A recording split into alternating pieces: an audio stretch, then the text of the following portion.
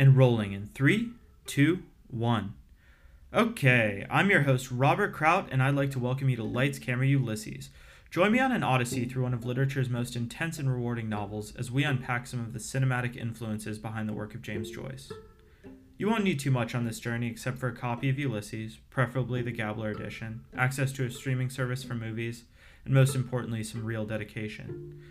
As we go along, you'll notice that each of these episodes corresponds with a chapter in the novel. So to get the most out of this experience, I would recommend reading the chapter and then listening to the episode.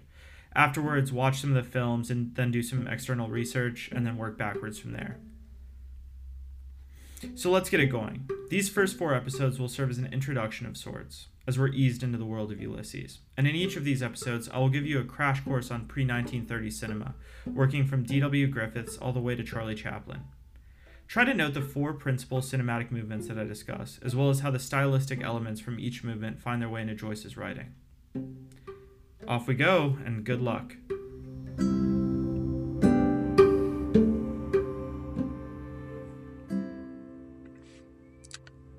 Hello, and welcome to the first episode of Lights, Camera, Ulysses, the premier podcast on all things Joyce and cinema. This is your host, Robert Kraut, and I'm recording today from Sandy Cove, Dublin. Just a quick shout out to the sponsors. This episode is brought to you by Mulligan & Company. For the best shaving lather either side of the River Liffey, choose Mulligan & Company. Okay, so kicking off the episode today, I want to talk about introductions, or first scenes and chapters, which are critical for drawing in someone with a short attention span like myself. And I want to not only highlight how the first chapter of Ulysses, Telemachus, functions as an effective opener, but also how it functions as a very filmic opener as well. So the first thing we're going to do is ask, what is the purpose of a first scene or chapter? Now, it might be tempting to answer this question in a rote manner, saying that the introduction is designed to begin the plot or introduce the characters. And this isn't necessarily wrong.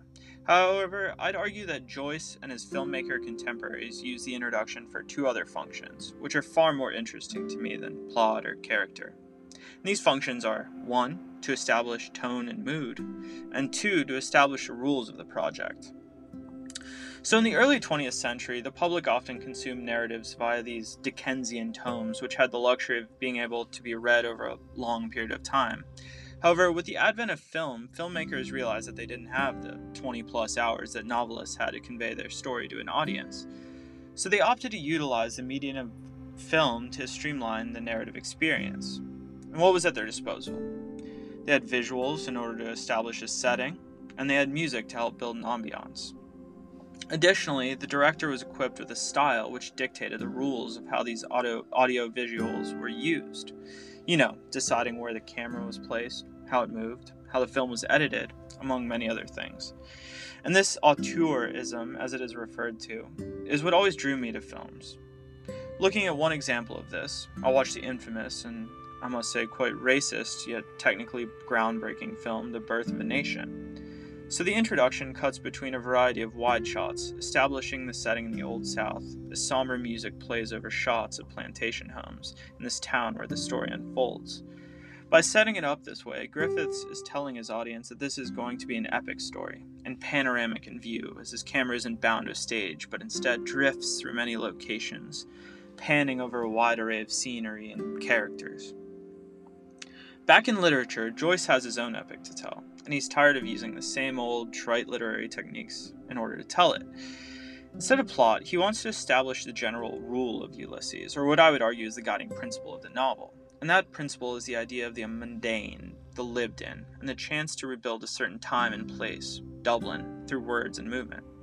This is done by placing the majority of the first chapter in a confined setting, the home of Stephen Dedalus and his roommates. Nothing really happens in this first chapter, but Joyce is establishing that his novel will be all about consciousness. However, instead of interiority, this chapter's consciousness is primarily distilled from speech, as Dedalus and Mulligan exchange mundane, funny, and intellectual dialogue. And this intention to everyday dialogue placed me in the tower as I watched Joyce move his characters through the space, hearing them as they discuss day-to-day things like rent money and who's paying for the milk. Yet Joyce is doing something even more sly by staging this first scene in the tower, something that excited my filmic sensibilities, as beyond the walls of the tower, the vista of Dublin is suggested. And just as in Birth of a Nation, as Griffiths entices the audience with epic shots of the South, Joyce uses this tower as a pedestal on which to mount the camera, his reader, as he promises them a more in-depth look at the subject, Dublin. And this was where I first started seeing Joyce, the director, in this novel. Thank you for tuning in this week, and we'll be back with the next episode by the time Buck Mulligan has finished swimming.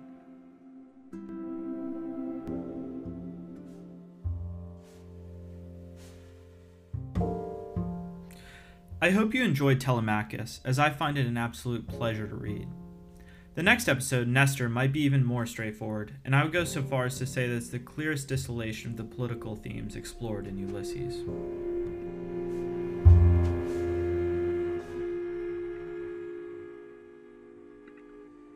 Hello and welcome to the second episode of Lights, Camera, Ulysses, the premier podcast on all things Joyce and cinema. This is your host, Robert Kraut, and I'm recording today from Dalkey. Just a quick shout out to the sponsors. This episode is brought to you by the DZ History Hour. If you want to learn about nationalism and fascism, there really is no other podcast to listen to. So today I'm going to zoom in, no pun intended, on a more specific filmic element of Ulysses, and that element is lighting, which is an interesting aspect of film technique for me, as I love cinematography and find it really fascinating how different filmmakers can use light to tell their stories. So just around the time that Ulysses was being published, there was a cinematic movement on the rise in Germany, and that movement was Expressionism. While people like D.W. Griffiths helped to pioneer cinematic technique, it was Expressionists like Murnau and Wien who revolutionized lighting and scenery. Taking influence from painting, these filmmakers sought to convey the subconscious through the visual. This often involved expressing fears, so the sets were otherworldly and frightening. Jagged angles and deep shadows where the evil of the movie lurked. For instance, The Cabinet of Dr. Caligari, which I watch every October, conveys insanity and fascism through incredibly eerie lighting. Interestingly, while films like Caligari are often talked about with regards to their cinematography, the shadows and light were often painted onto the set and weren't created by actual lights. So back in Joyce World, we have a subtly tension-filled chapter as Stephen Dedalus confronts the regressive Mr. Deasy about Irish politics. And the scene opens with Deasy inviting Dedalus into his office. So without lighting the space in a boring way by saying, Deasy's office was dark, Joyce is able to conjure darkness by describing the weight of the smoky air and the various paintings that hang on the walls.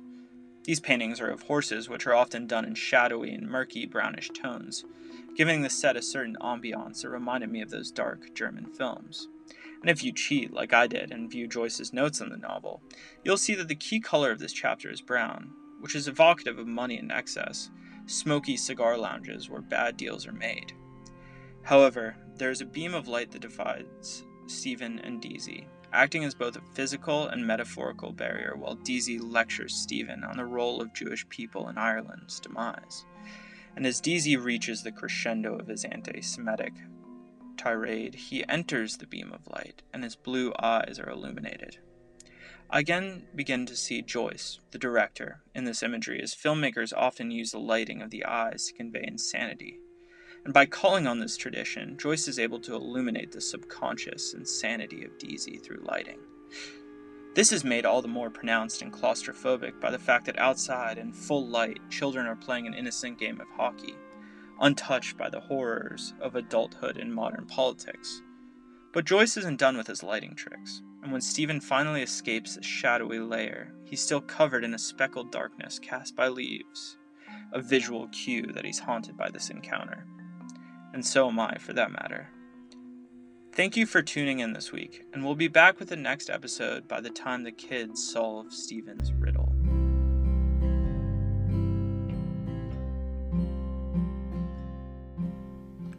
Okay, the next chapter, Proteus, is the first challenge of the novel. It's really complex, but it contains some really important insights into the character of Stephen. My advice for this chapter is to not get bogged down by the minutiae of the stream of consciousness style, and instead just let yourself get carried away by the prose and the beauty of what's being talked about.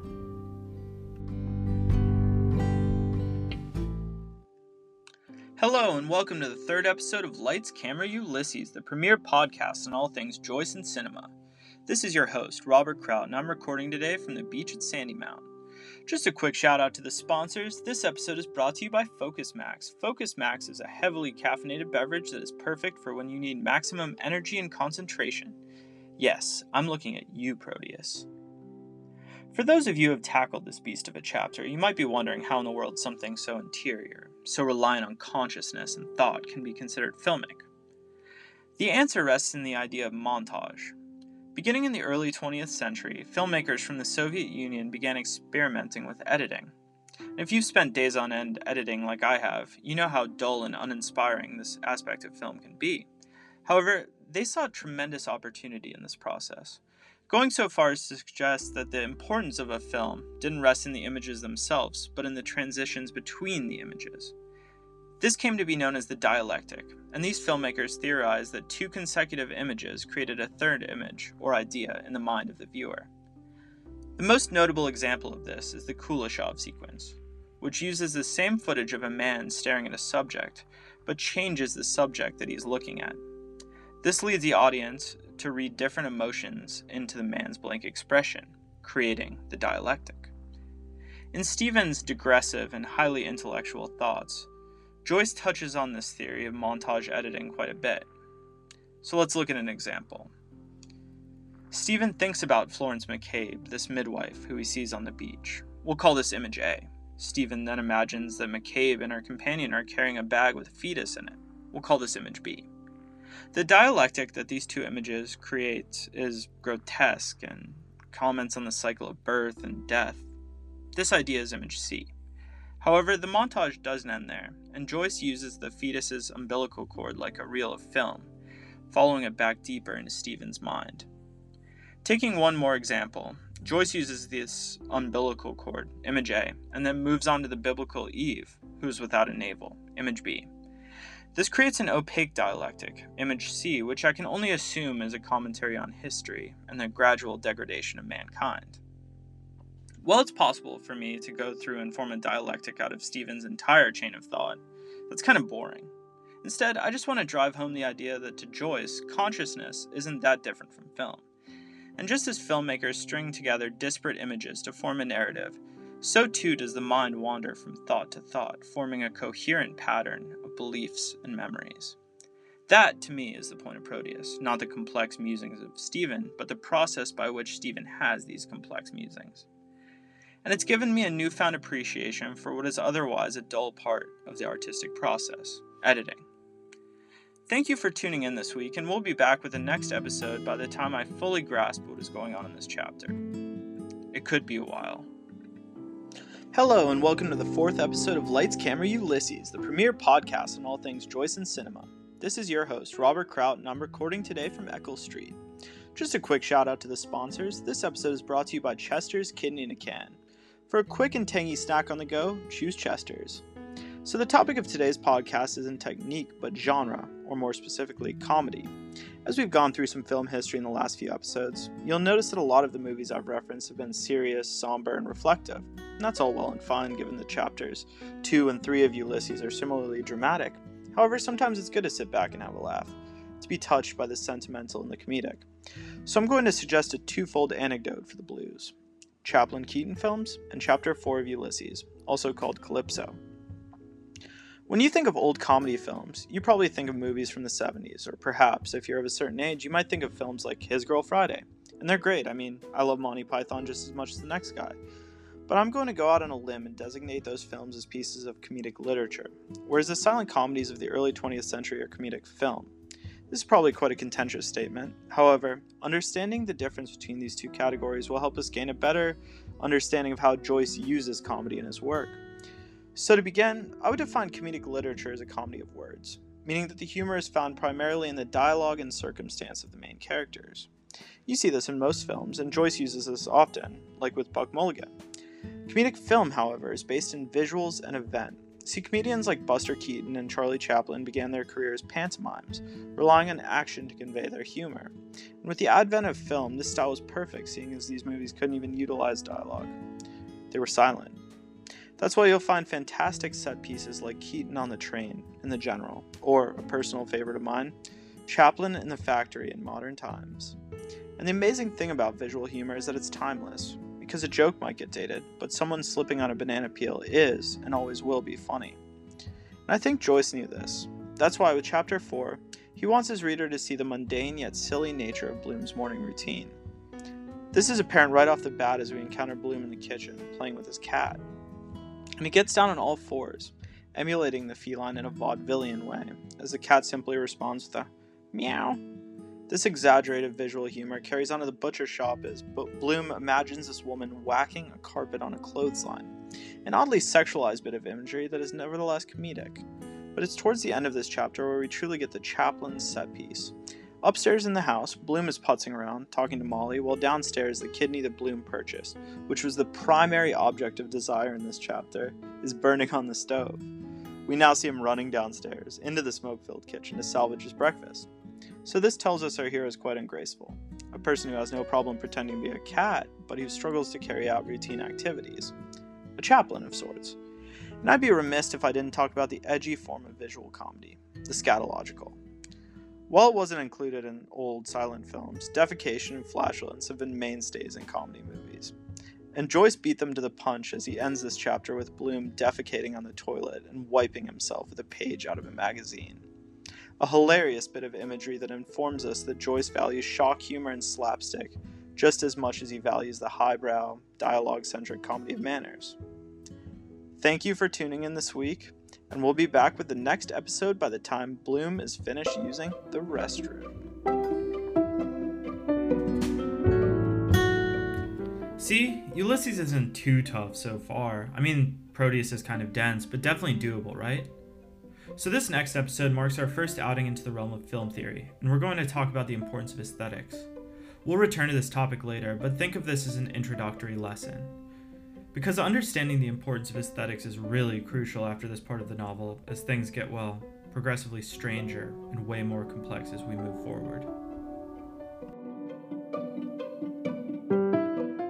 Hello, and welcome to the 5th episode of Lights, Camera, Ulysses, the premier podcast on all things Joyce and cinema. This is your host, Robert Kraut, and I'm recording today from Marion Square. This episode is brought to you by Anonymail. For confidential affairs via the Postal Service, Anonymail has you covered, offering premium anonymity starting at $3 per letter. So for this episode, we're going to focus on a common principle that Joyce and filmmakers share. And this principle is an aversion to exposition. While I've said it many times now, it bears repeating. The strongest characteristic of film, which is visual aesthetics, is also the strongest characteristic of Joyce. This doesn't mean that he's literally using visuals, but it does mean that he's more interested in how literature affects perception than, say, story or character. And that's what separates Joyce's modernist writings from someone like Dickens, who is more focused on complex story worlds and pushing conventional literary traditions to the limit. But let's back up a minute and look at one of my favorite films, Metropolis.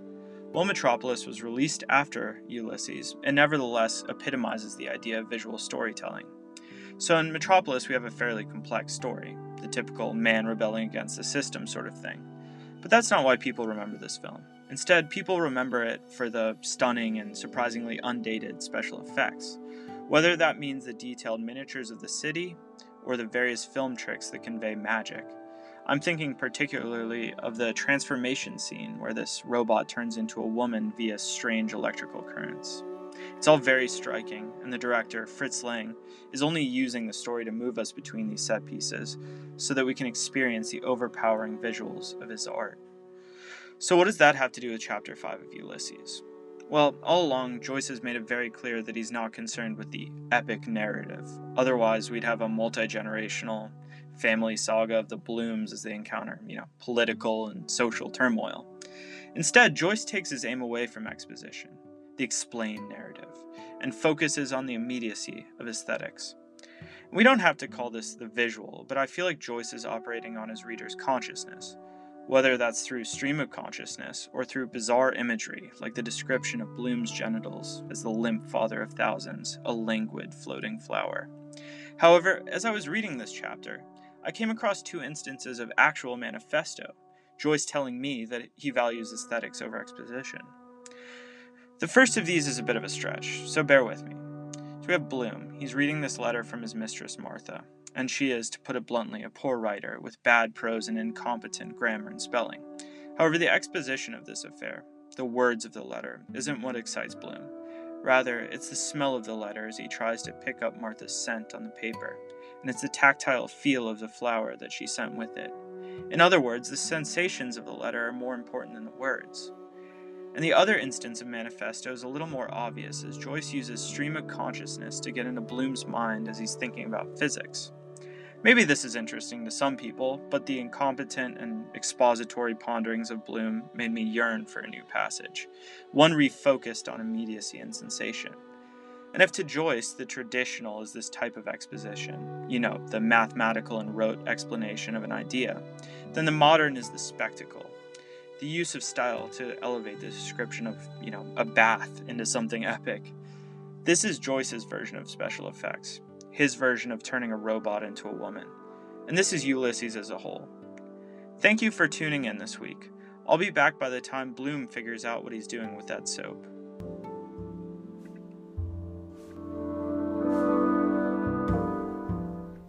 The next 3 episodes center around film technique. So for aspiring filmmakers like myself, these are really invaluable and practical lessons that can be taken away from the text.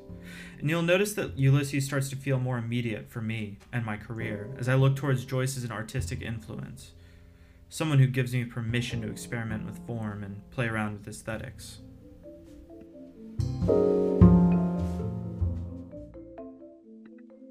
Hello, and welcome to the 6th episode of Lights, Camera, Ulysses, the premier podcast on all things Joyce and cinema.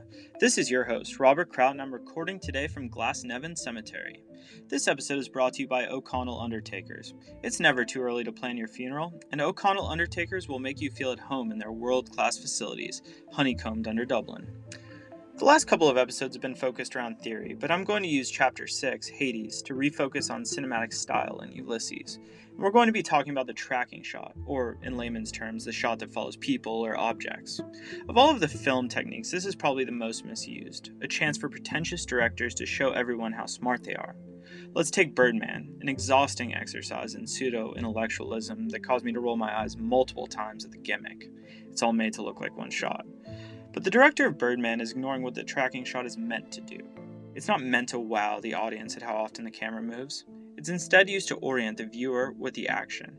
In other words, static shots keep the viewer at a distance from the characters, like a stage play, whereas tracking shots put the viewer into the environment, moving them through the scene as they feel what the characters feel. It's a powerful tool, and one that should be used sparingly for maximum effect. Let's take one of the most famous tracking shots, a scene in this movie called Wings from 1927.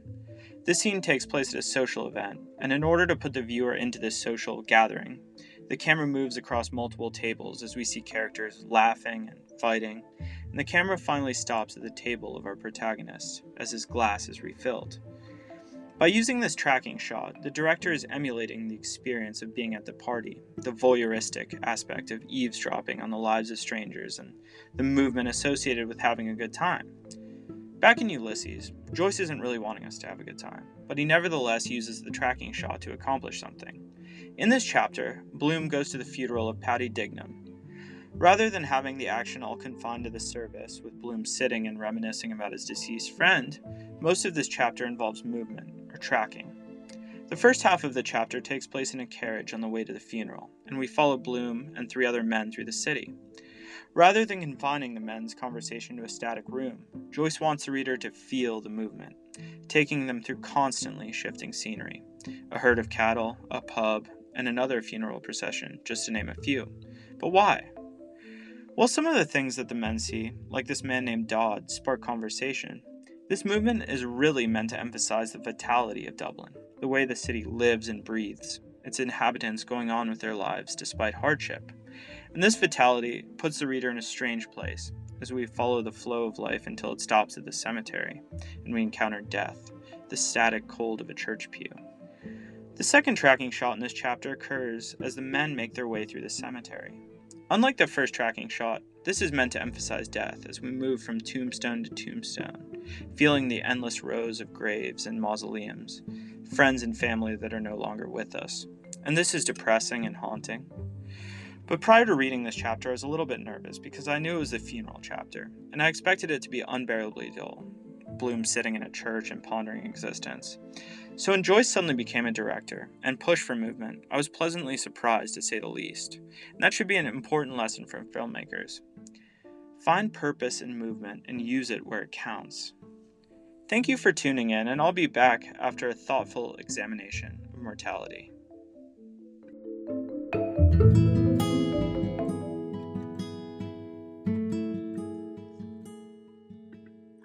Hello, and welcome to the 7th episode of Lights, Camera, Ulysses, the premier podcast on all things Joyce and cinema. This is your host, Robert Kraut, and I'm recording today from the Freeman newspaper offices.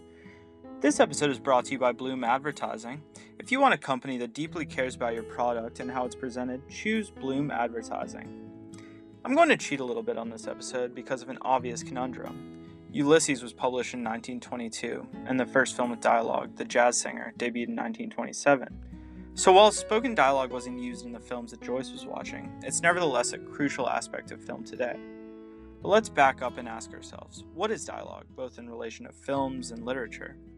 Since I've already argued that films aren't about exposition, it seems strange that I'm now drawing attention to the words in movies. But good dialogue isn't about exposition, it's about style. Similar to tracking shots, effective dialogue can be used to draw the viewer into the film, helping them feel the ambiance of the world and the personalities of the characters.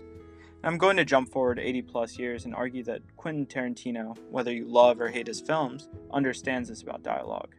Take his magnum opus, Pulp Fiction. So much of that film is composed of mundane and humorous conversations. Small talk about burgers and foot massages, what type of heroin is trending. These characters aren't explaining anything really, but they're building a world with their words. And one critique of Tarantino is that all of his characters sound the same, which may be, but I love the way that they sound. Not quite like normal people, but close enough to feel real.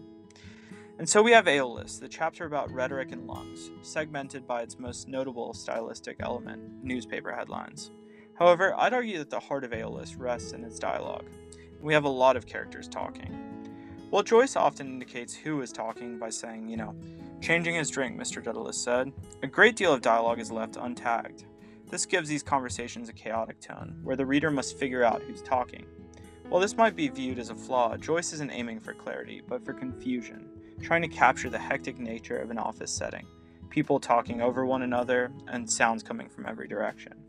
One of my favorite filmmakers, Robert Altman, goes for the same effect in his movies, such as Nashville, where multiple tracks of dialogue play at the same time. But it's not just how the dialogue is arranged that makes this chapter important, but the content of it as well.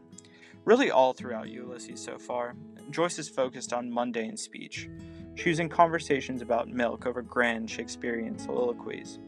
This chapter is no different, and the conversation shifts from riddles to gossip and all the way to higher concepts like history and the art of journalism. And it's written very colloquially, capturing the vocal fluctuations of the characters as well as the slang and profanity that they use. A personal favorite of mine comes from Crawford when he tells Bloom that Keyes can, quote, kiss his royal Irish arse. Hilarious, but also effective in establishing the world of Ulysses. And with this dialogue, it's important to consider that these journalists, the heralds of truth and history in Dublin, are just as full of hot air as everyone else. A critique of journalism? Perhaps, but I think Joyce views all dialogue as empty, to some extent, or at least separated from a grand narrative. That doesn't mean that it can't be entertaining though, and filmmakers today should strive to use dialogue in this way, stylized and not expository. Thank you for tuning in, and I'll be back after I figured out all of the historical allusions in this chapter. Whoa. Hello, and welcome to the 8th episode of Lights, Camera, Ulysses, the premier podcast on all things Joyce and cinema. This is your host, Robert Kraut, and I'm recording today from O'Connell Street.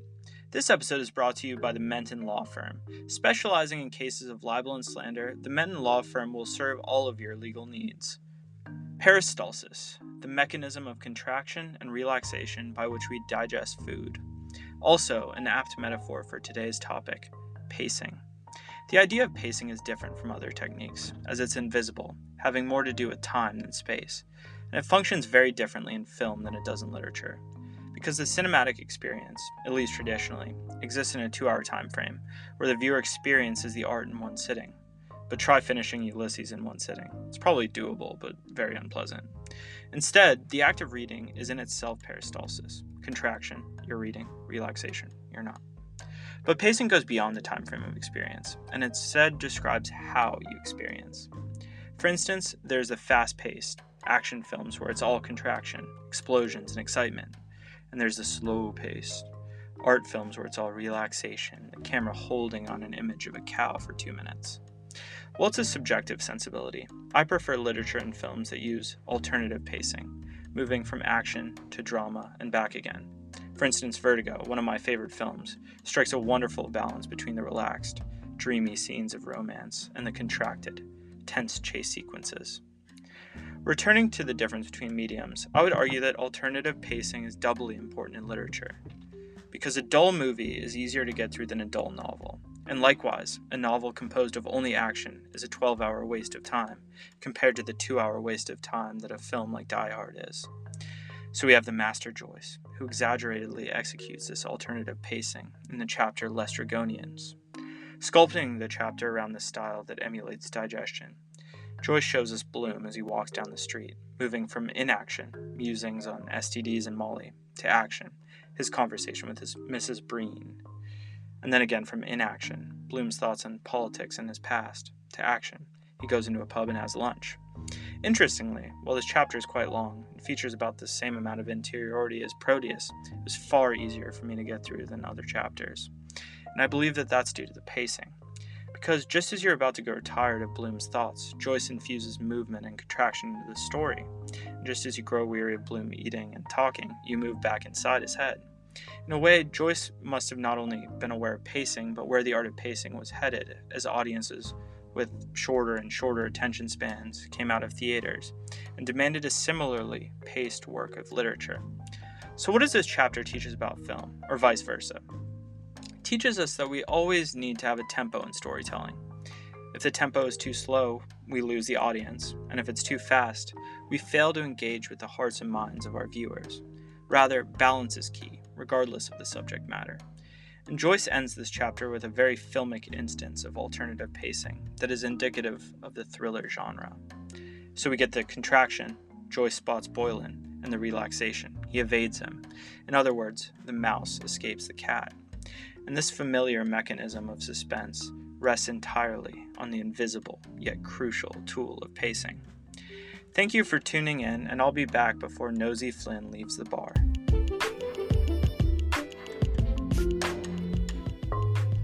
This next episode is one of 2 instances where I found it quite difficult to link Ulysses to cinema. So what do I do when faced with this roadblock? I improvise. For people averse to theory, this episode might not be for you. But then again, if you don't like theory, Scylla and Charybdis will be an outright drag to read. My advice for getting through it? Just try to think of it as a portal into Stephen's brain. Whereas Proteus shows us his thought process and interior emotions, this chapter demonstrates his raw intellect.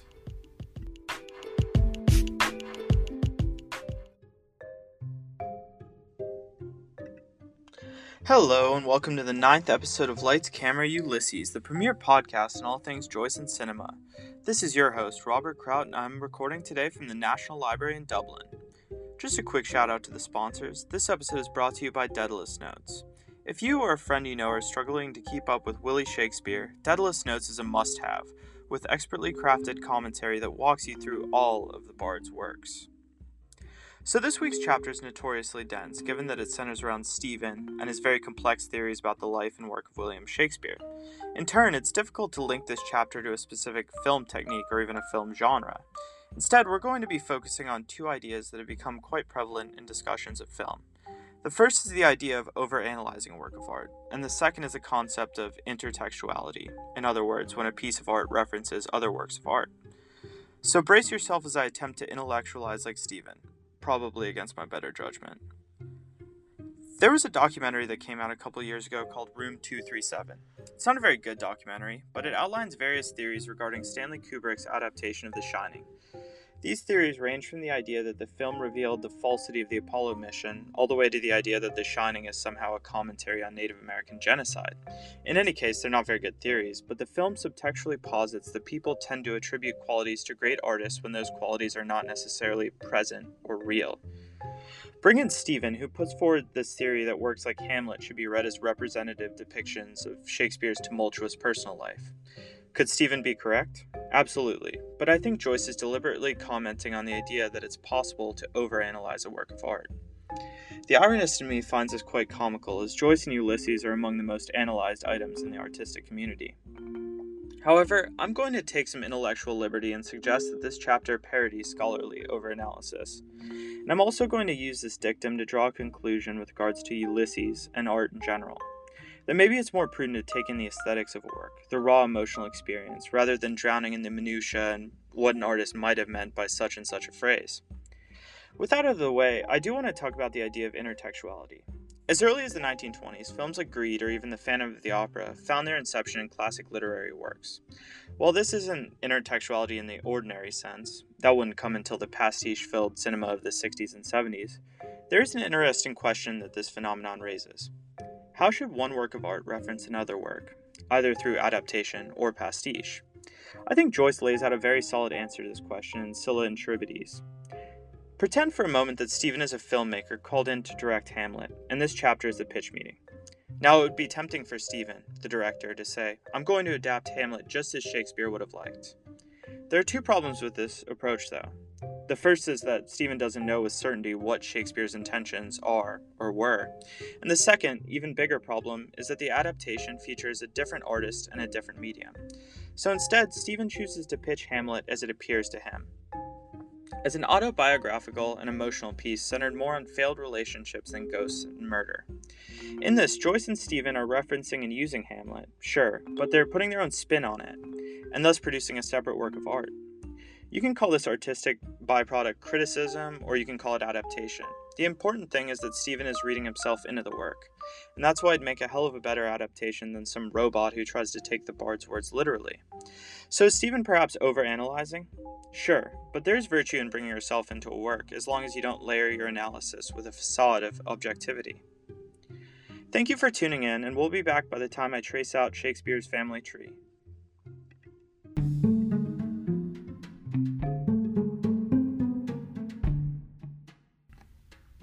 This next episode not only covers what, in my opinion, is the most underrated chapter in the book, but it also covers one of the most underrated and underutilized cinematic techniques. So enjoy. It's the calm before the storm.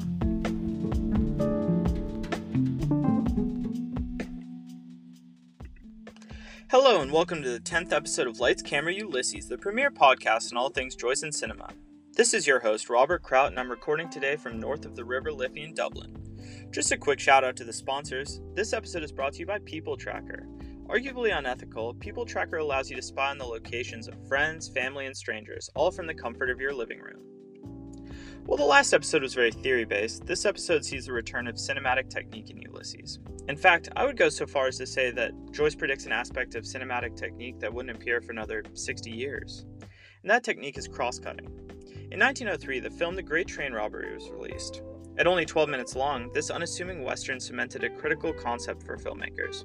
And that concept is that audiences can follow multiple stories simultaneously. In other words, we can cut from bandits preparing dynamite to a train conductor, and understand where these two events lie in relation to one another. This might seem obvious now, but it wasn't in 1903, and this concept of cross-cutting didn't reach its climax until the films of Robert Altman and his protege, Paul Thomas Anderson. But let's back up a second and ask what artistic hurdle facilitated the realization of cross-cutting's potential. So that hurdle, simply put, is a large cast of characters. Go back and look at movies made before 1970, and you'll notice that there was usually a reserved cast of maybe 8 or 10 characters. There are exceptions, of course, but that was the norm. So Altman and later Anderson came along and asked, what if we have 20 or 30 central characters in our film? How do we cross-cut coherently? Luckily, Joyce already tackled this hurdle in Ulysses, specifically in this chapter, Wandering Rocks, and he achieves cross-cutting through two methods, character interaction and event location. For character interaction, notice how Joyce introduces the one-legged sailor in the Father Con Me section, so that when he returns as the focus of the third section, the reader is already oriented with him and not confused. The second cross-cutting technique in this chapter is event location. By using events or actions like the tram, the blind stripling, the discarded pamphlet, and the royal cavalcade, Joyce is able to situate the reader in space and time. Once space and time are established, the various instances of cross-cutting can be put against this established tapestry and better understood in their context. I know this sounds really dull and complicated, but let's consider the opening scene of Boogie Nights to see these two techniques in action. If you can, go on YouTube and watch it so you know what I'm talking about. Alright, so we see Anderson establishing his tapestry through the character of Jack Horner as he enters his disco club and greets various characters. Through these greetings, we are introduced to these characters so that when the scene shifts attention towards them, we aren't confused. In terms of event location, this scene features a dance floor and dining area that bind different characters to spatial areas, establishing them in the location through either dance or conversation and eating. Additionally, Roller Girl, who we'll call an event for purposes of this argument, skates in and out of the scene, occasionally pulling the camera with her, but always tying the various characters together through her action, which is skating. In this way, she acts like the blind stripling or one-legged sailor who walk along with the reader and help orient them in the world of Ulysses. Overall, scenes and chapters like these are technical marvels, and it's no wonder that Joyce designated Wandering Rocks as his chapter about mechanics. But the important thing to remember is that coherently displaying ensembles requires technique, and character interaction and event location are invaluable, should you choose to tackle this caliber of cross-cutting. Thank you for tuning in this week, and we'll be back by the time Elijah has arrived.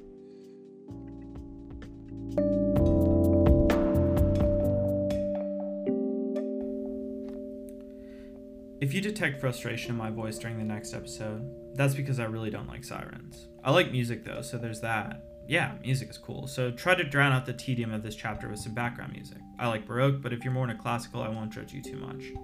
In all seriousness, it's a shame that this chapter has such a fraught form because there's some real dense and emotional stuff that goes down.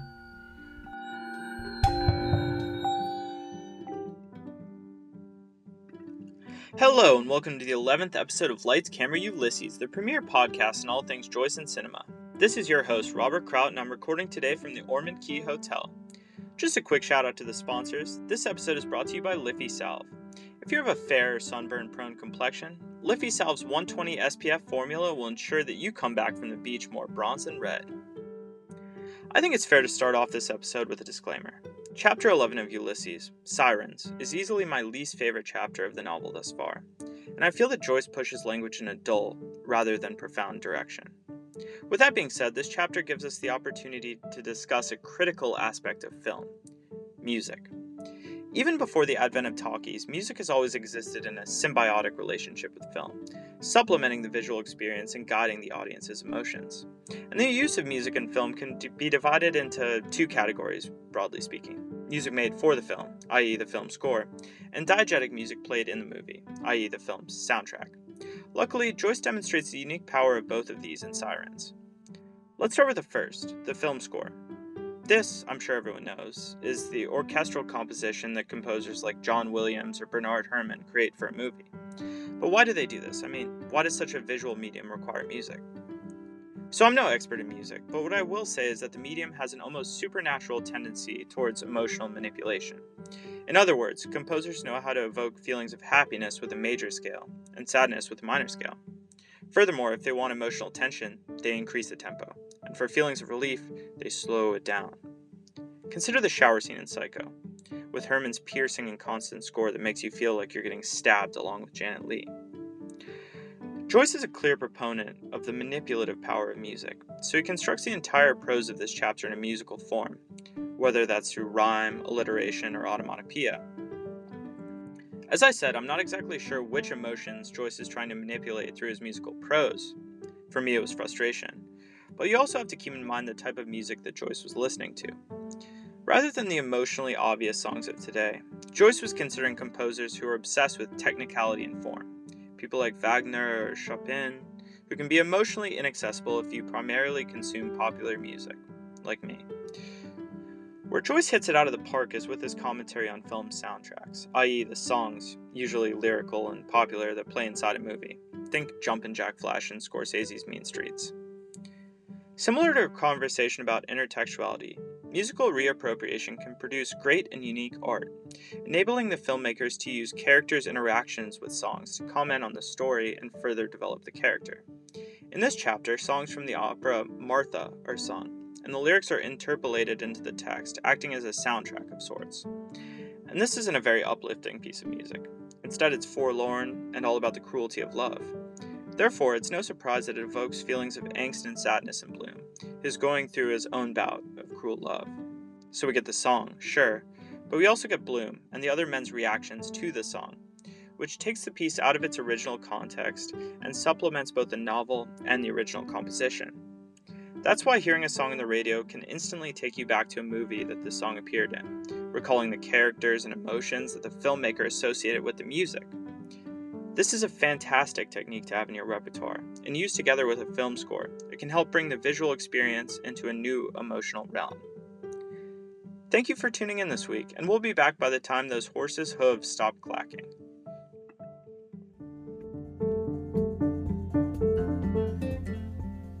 One word to describe this next chapter: redemption. I love Cyclops, and it might be my second favorite chapter in Ulysses. I also think the concept that I talk about in this episode is super important, not only for filmmakers, but anyone involved in the business of storytelling.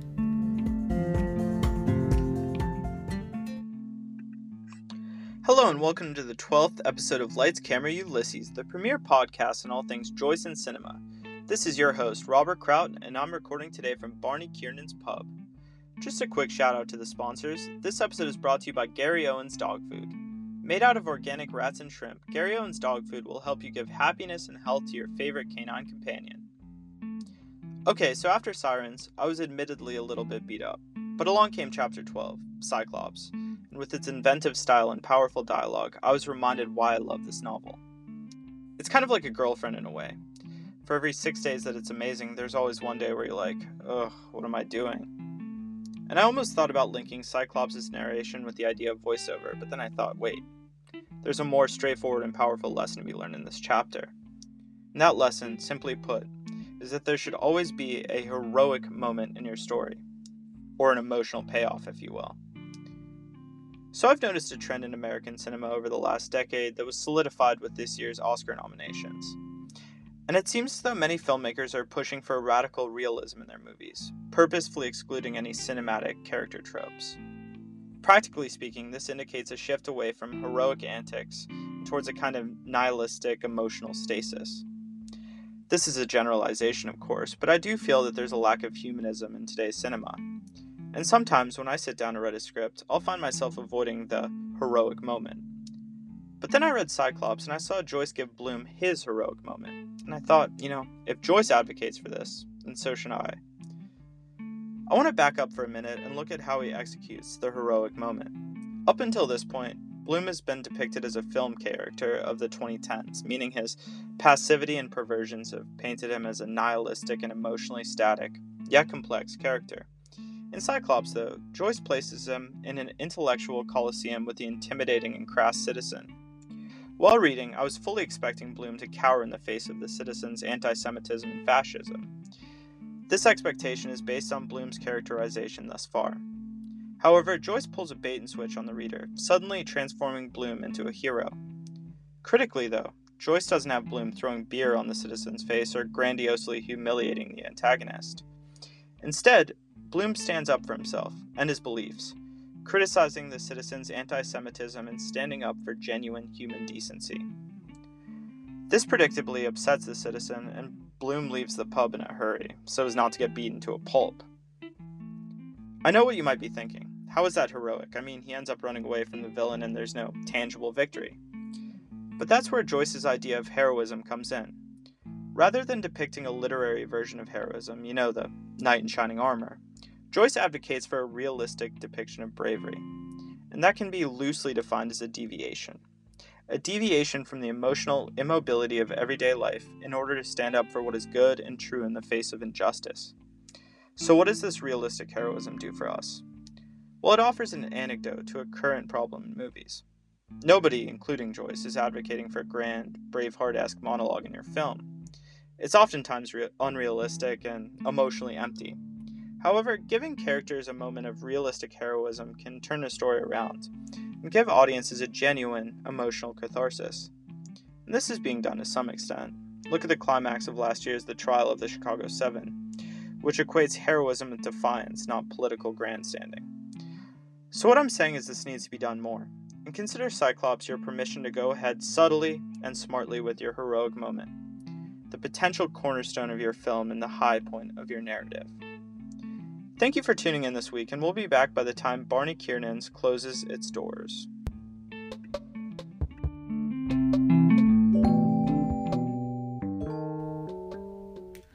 Welcome to Nausicaa. I hope you've recovered after the incredible experience of reading Cyclops. This chapter, however, will reward you, as it's an absolute dream to read. Also, I like talking about it because, well, I like talking about sex and taboo topics. What can I say? After Nausicaa, this podcast is going to go a little haywire given the nature of the remaining chapters, so enjoy this normality while you can.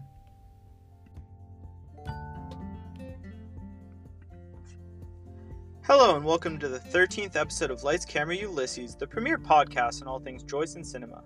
This is your host, Robert Kraut, and I'm recording today from Sandy Mount Strand.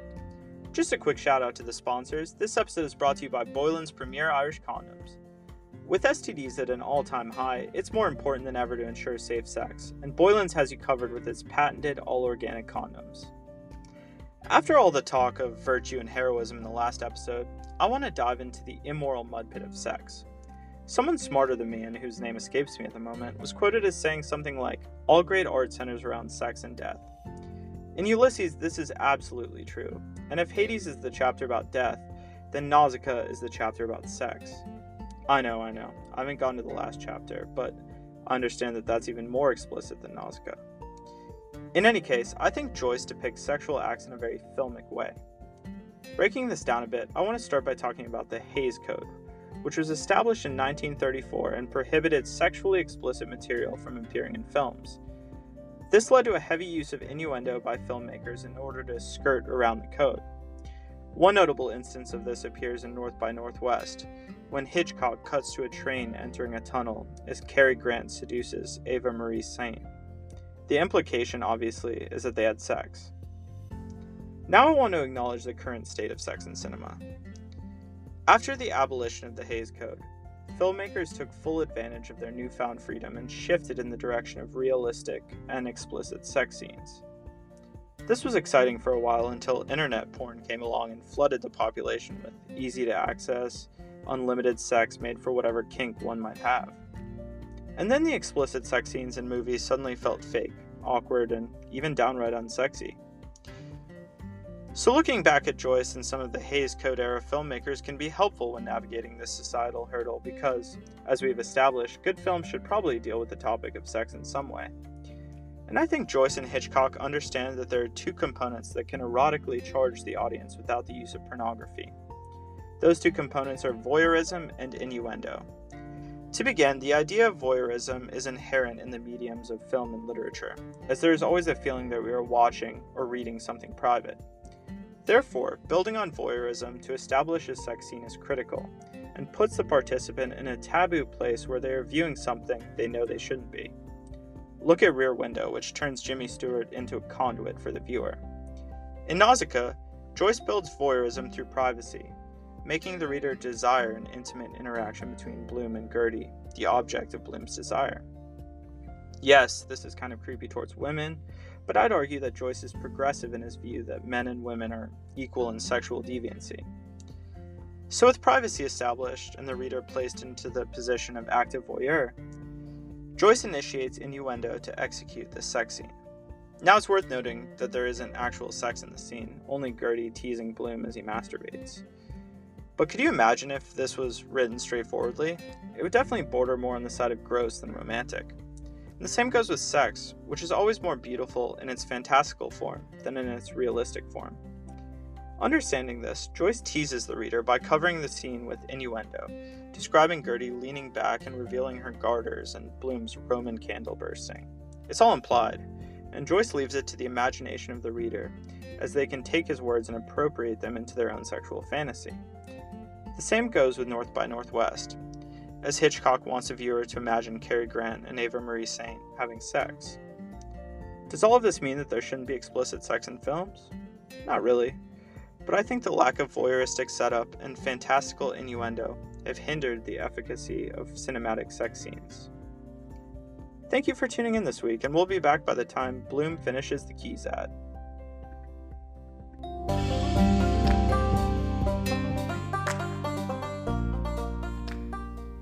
This next chapter is the second instance where I found it difficult to link Ulysses to cinema. That isn't to say that there aren't moments of picturesque beauty to be found in Oxen, but I choose to ground this episode in theory. specifically in aesthetic theory, which I discussed in the 5th episode. In fact, this marks a side project within Lights, Camera, Ulysses, a mini trilogy about aesthetics. If this sounds dreadful, don't worry, because the topics are really relevant and interesting, at least in my opinion. And using the parlance of our times, all of the remaining chapters in Ulysses are absolute bangers. As for any advice I have for Oxen, which many consider to be the most difficult chapter in the novel, I would recommend not worrying about understanding it. Instead, marvel at the technical genius of what Joyce accomplishes and bask in the amazing experience that it offers. Hello and welcome to the 14th episode of Lights, Camera, Ulysses, the premier podcast on all things Joyce and cinema.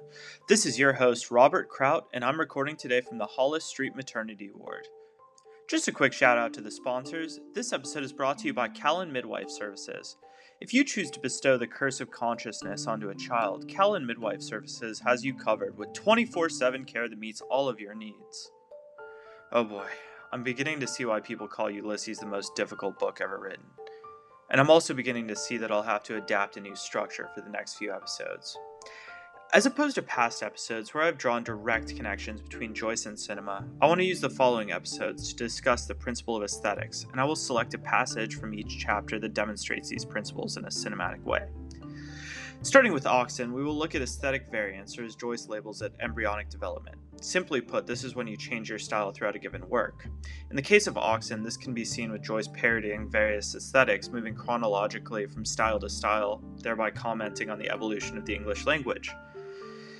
And as I was writing this episode, I realized that there was a new television show called WandaVision that shares a similar sensibility, structuring itself around the evolution of the TV sitcom. So the first episode was shot like a 50s comedy, the second like a 60s comedy, and so on. I begrudgingly watched this series to see if it would add anything to the conversation, and it didn't in any meaningful way, except to show the dangers of this aesthetic variance, dangers that Joyce in his brilliance avoided. So Oxen of the Sun begins with a Beowulf-esque form of English, with phrases like "send us, light one, bright one, horhorn." Then the chapter moves on through like Dickensian English and all the way up to nonsensical vernacular, like the phrase, and I'm probably not saying this correctly, "Golly, what in tunkets you got in the Macintosh?" And in between all of these examples, there are 20 other styles being emulated, all serving to demonstrate the progression of literature through time. So there are pros and cons to this stylistic choice, and the cons are quite notable, because when placing so much emphasis on style, you end up primarily commenting on form, therefore diminishing the importance of the subject being discussed. For instance, in this episode, it should theoretically be very emotional, as it deals with the birth of Mrs. Purefoy's child and centers around really topical matters like the life of the mother versus the life of the fetus, the ethics of childbearing, etc. Unfortunately, Joyce's insistence on embryonic development dampens these emotions, abstracting them, and making the reader focus on how things are being said as opposed to what is being said. Now this is where the pros come in. This insistence on aesthetic over narrative is, to put it bluntly, badass, and Joyce achieves something here that is akin to a meticulous Renaissance painting, suggesting, at the end of the day, that style really is the message. The catch, of course, is that you have to have the talent and confidence that Joyce has to pull this off. So what does this mean for film? Well, it means two things. The first is that a message, no matter how important it is, has to be bolstered by a competent aesthetic. And the second idea attacks the concept of the auteur theory, or when a filmmaker's oeuvre shares the same aesthetic, think Kubrick with his use of perspective. Instead, Joyce posits that aesthetic variability is necessary and that one can use a dynamic style just as, if not more effectively, than a concrete style. For filmmaker equivalents, one can see this idea with Scorsese, who changes his aesthetic from movie to movie. But I think this idea should not only apply to an entire filmography, but should also apply to a single work, to some extent, with the style varying from scene to scene, which would therefore make the movie more effective and compelling. So, in other words, don't be a filmmaker who confines yourself to long tracking shots and ample dialogue. Instead, change it up and shift from static camera work in a dialogue scene to dynamic camera work in a battle scene, or vice versa. But I can't emphasize this enough. It needs to make sense. For instance, in this chapter, Joyce uses Old English to talk about ethical topics and the semi-religious phenomenon of birth, and it's really beautiful and dramatic language, something akin to steady camera work on 60mm film. And then he moves on to vernacular to describe the drunk men and all of their antics, changing his style and using the equivalent of a shaky cam to convey their drunkenness in short, choppy sentences. In other words, his style more or less fits the subject he's talking about. So while I would love to see filmmakers try to copy this embryonic development idea, I think WandaVision shows the limitations of the aesthetic when it's applied to cinema. The best I can hope for is a willingness for people to experiment outside of their comfort zones, and to take stylistic risks that serve their story. So if you have a movie that shifts from comedic to serious, consider shooting the first half like a screwball comedy from the 1920s and the second half like a courtroom drama. Just an idea, but it actually sounds really compelling, so don't steal it. Thank you for tuning in this week, and we'll be back by the time Buck Mulligan's stomach settles.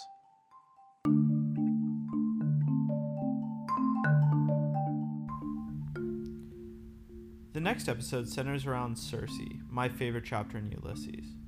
Part of the difficulty in covering Circe is figuring out exactly what to talk about, as there are an abundance of cinematic lessons that can be extrapolated. In this episode, I choose to focus in on maximalism, as part of my mini-series on aesthetics. But this is where I'm asking you, the listener, to do something. Go through this chapter with a fine-tooth comb and pick out a cinematic lesson that you find to be relevant or powerful. Share it with me, or don't, but just be aware that this is the cinematic treasure trove of the novel.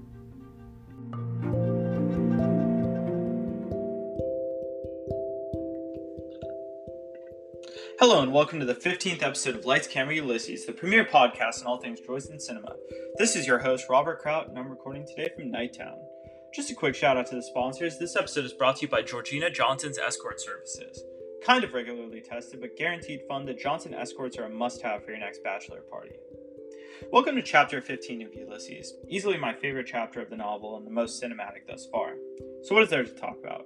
It's written as a play, so I could talk about how Joyce uses this format to fearlessly move his characters around on the page, which is something that screen artists should aspire towards if they want their projects greenlit.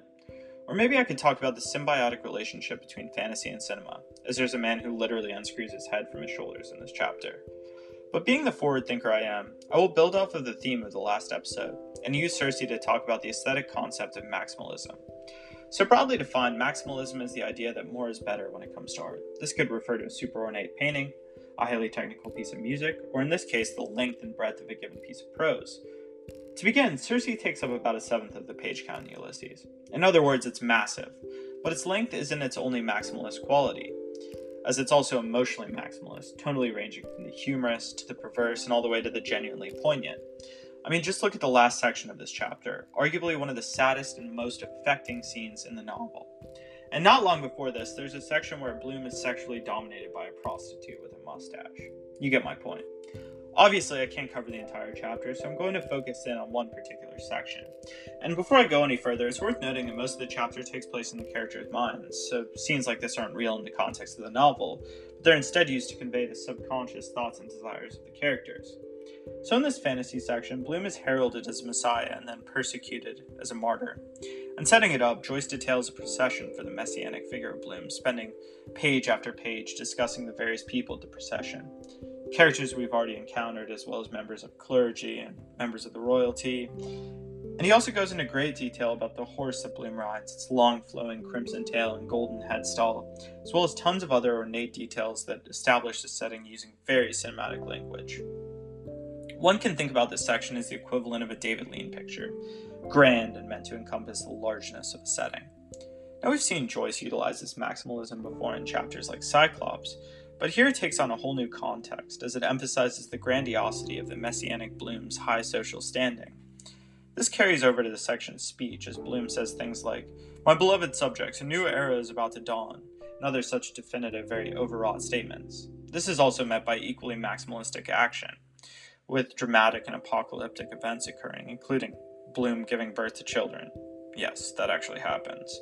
And all of that's to say that maximalism is a perfect tool for emphasizing Bloom's overinflated self-importance. Now in today's cinema, it has become a virtue to strive towards realism, and there are some perks to this approach. However, filmmakers like Peter Greenaway, and to a lesser extent Wes Anderson, understand the potential impact of maximalism. After all, cinema and literature are ultimately forms of escapism, so by enshrining the medium with a maximalist aesthetic, one can facilitate escapism and give their audience a memorable experience. So what does maximalism look like in filmmaking? Well, it means movies that gravitate towards spectacle. You know, expensive sets and a large cast. It also means exaggerated dialogue and action, in an almost self-aware, very movie-ish way. But above all, it means leaning into the dream of movies, fully embracing the reality-breaking capabilities of the medium. This doesn't mean that they require actual fantasy, aliens or ghouls, but it does mean that they should lean into escapism. And just to bring this high concept down to earth, I was talking to my writing partner, and we were working on this script that deals with espionage. Throughout the process, we've been trying to make it unique and ground the project in some form of reality. But eventually, we both looked at each other and said, you need more explosions in this. More lavish parties and more supervillains on their yachts. And, as has often been the case with Joyce, I look at his work as a go-ahead to do this. Because if a novel that is praised for being a quote-unquote realistic depiction of life can include a scene with a talking bar of soap, there's no reason that people can't throw every creative instinct they have at a work of art. Because this will ultimately help make it unique and memorable. Plus, it's really fun. Thank you for tuning in, and we'll be back by the time Bloom stops fantasizing about sadomasochism.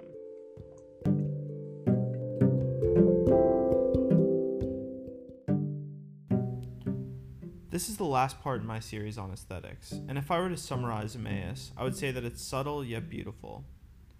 It's definitely not flashy like some of the preceding chapters, but it feels a lot more human.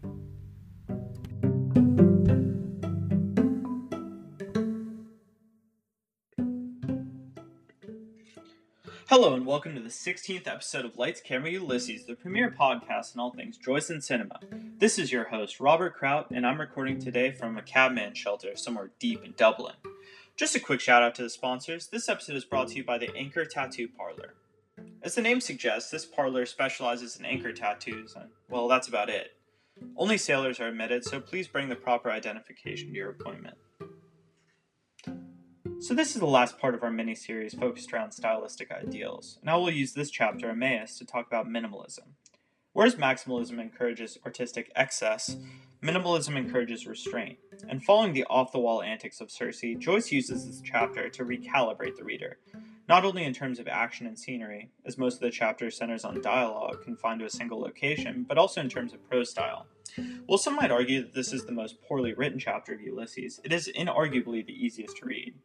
Okay, there's a tongue-in-cheek element to this, as Joyce knowingly uses cliches and really basic prose. Just listen to this line. Interest, however, was starting to flag somewhat all around.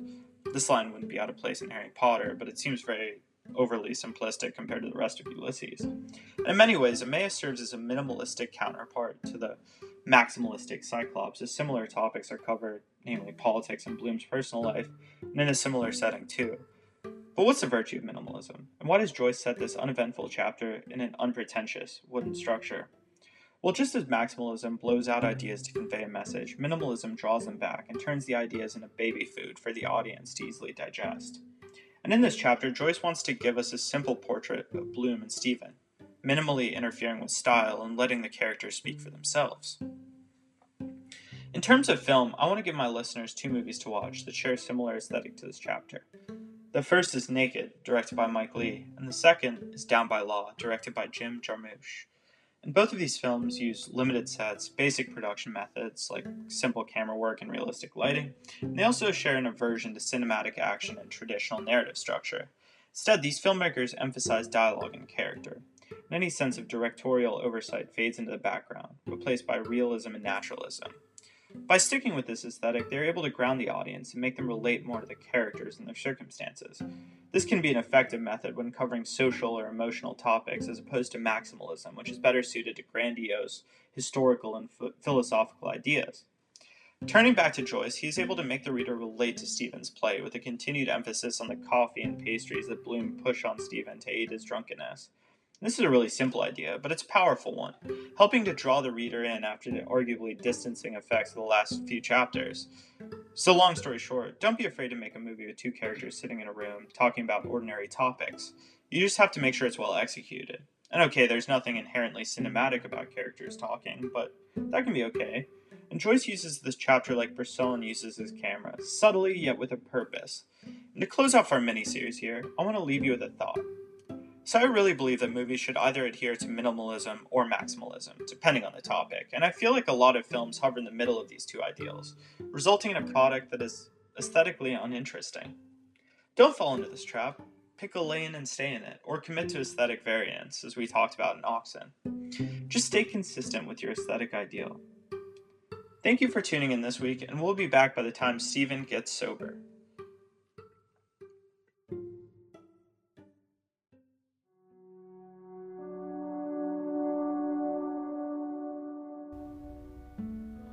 Oh, Ithaca, if you didn't like the digressions in Cyclops, you certainly won't like the odd form in this chapter.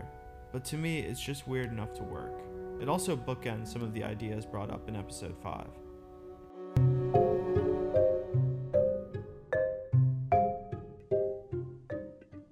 Hello and welcome to the 17th episode of Lights, Camera, Ulysses, the premier podcast on all things Joyce and cinema.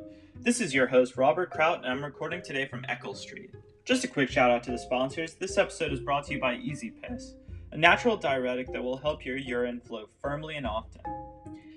After my series on the broad principle of aesthetics, I want to return to the most basic cinematic principle, the closest thing to a divine edict in the filmmaking community, and that is to show, not tell. In other words, implication via visual storytelling or dialogue is always better than rote exposition when it comes to telling your audience something.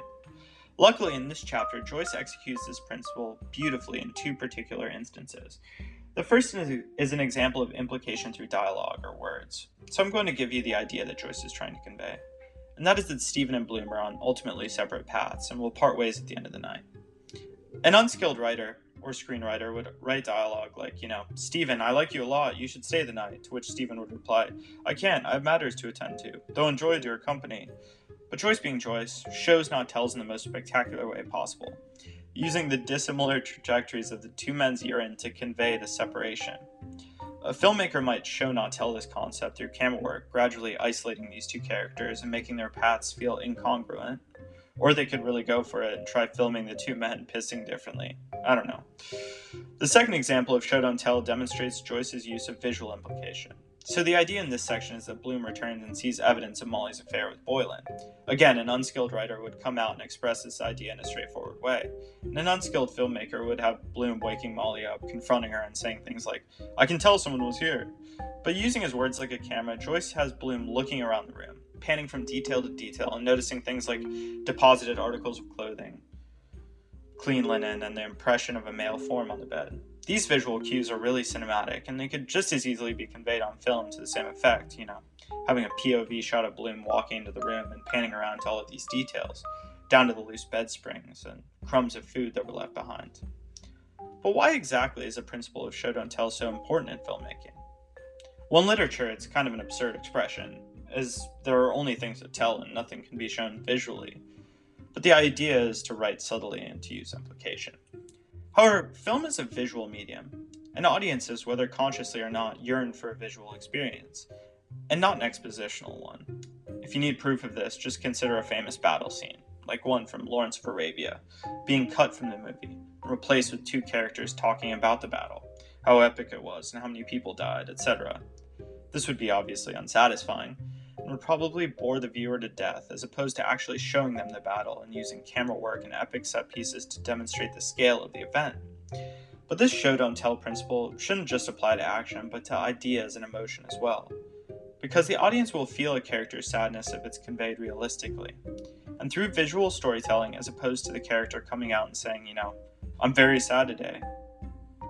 And to close this out, I can't emphasize just how important this principle is for effective storytelling. And one can really look at the entirety of Ulysses to see how it works, as Joyce is a master of this concept. Thank you for tuning in this week, and we'll be back by the time I figure out what that dot at the end of the chapter means.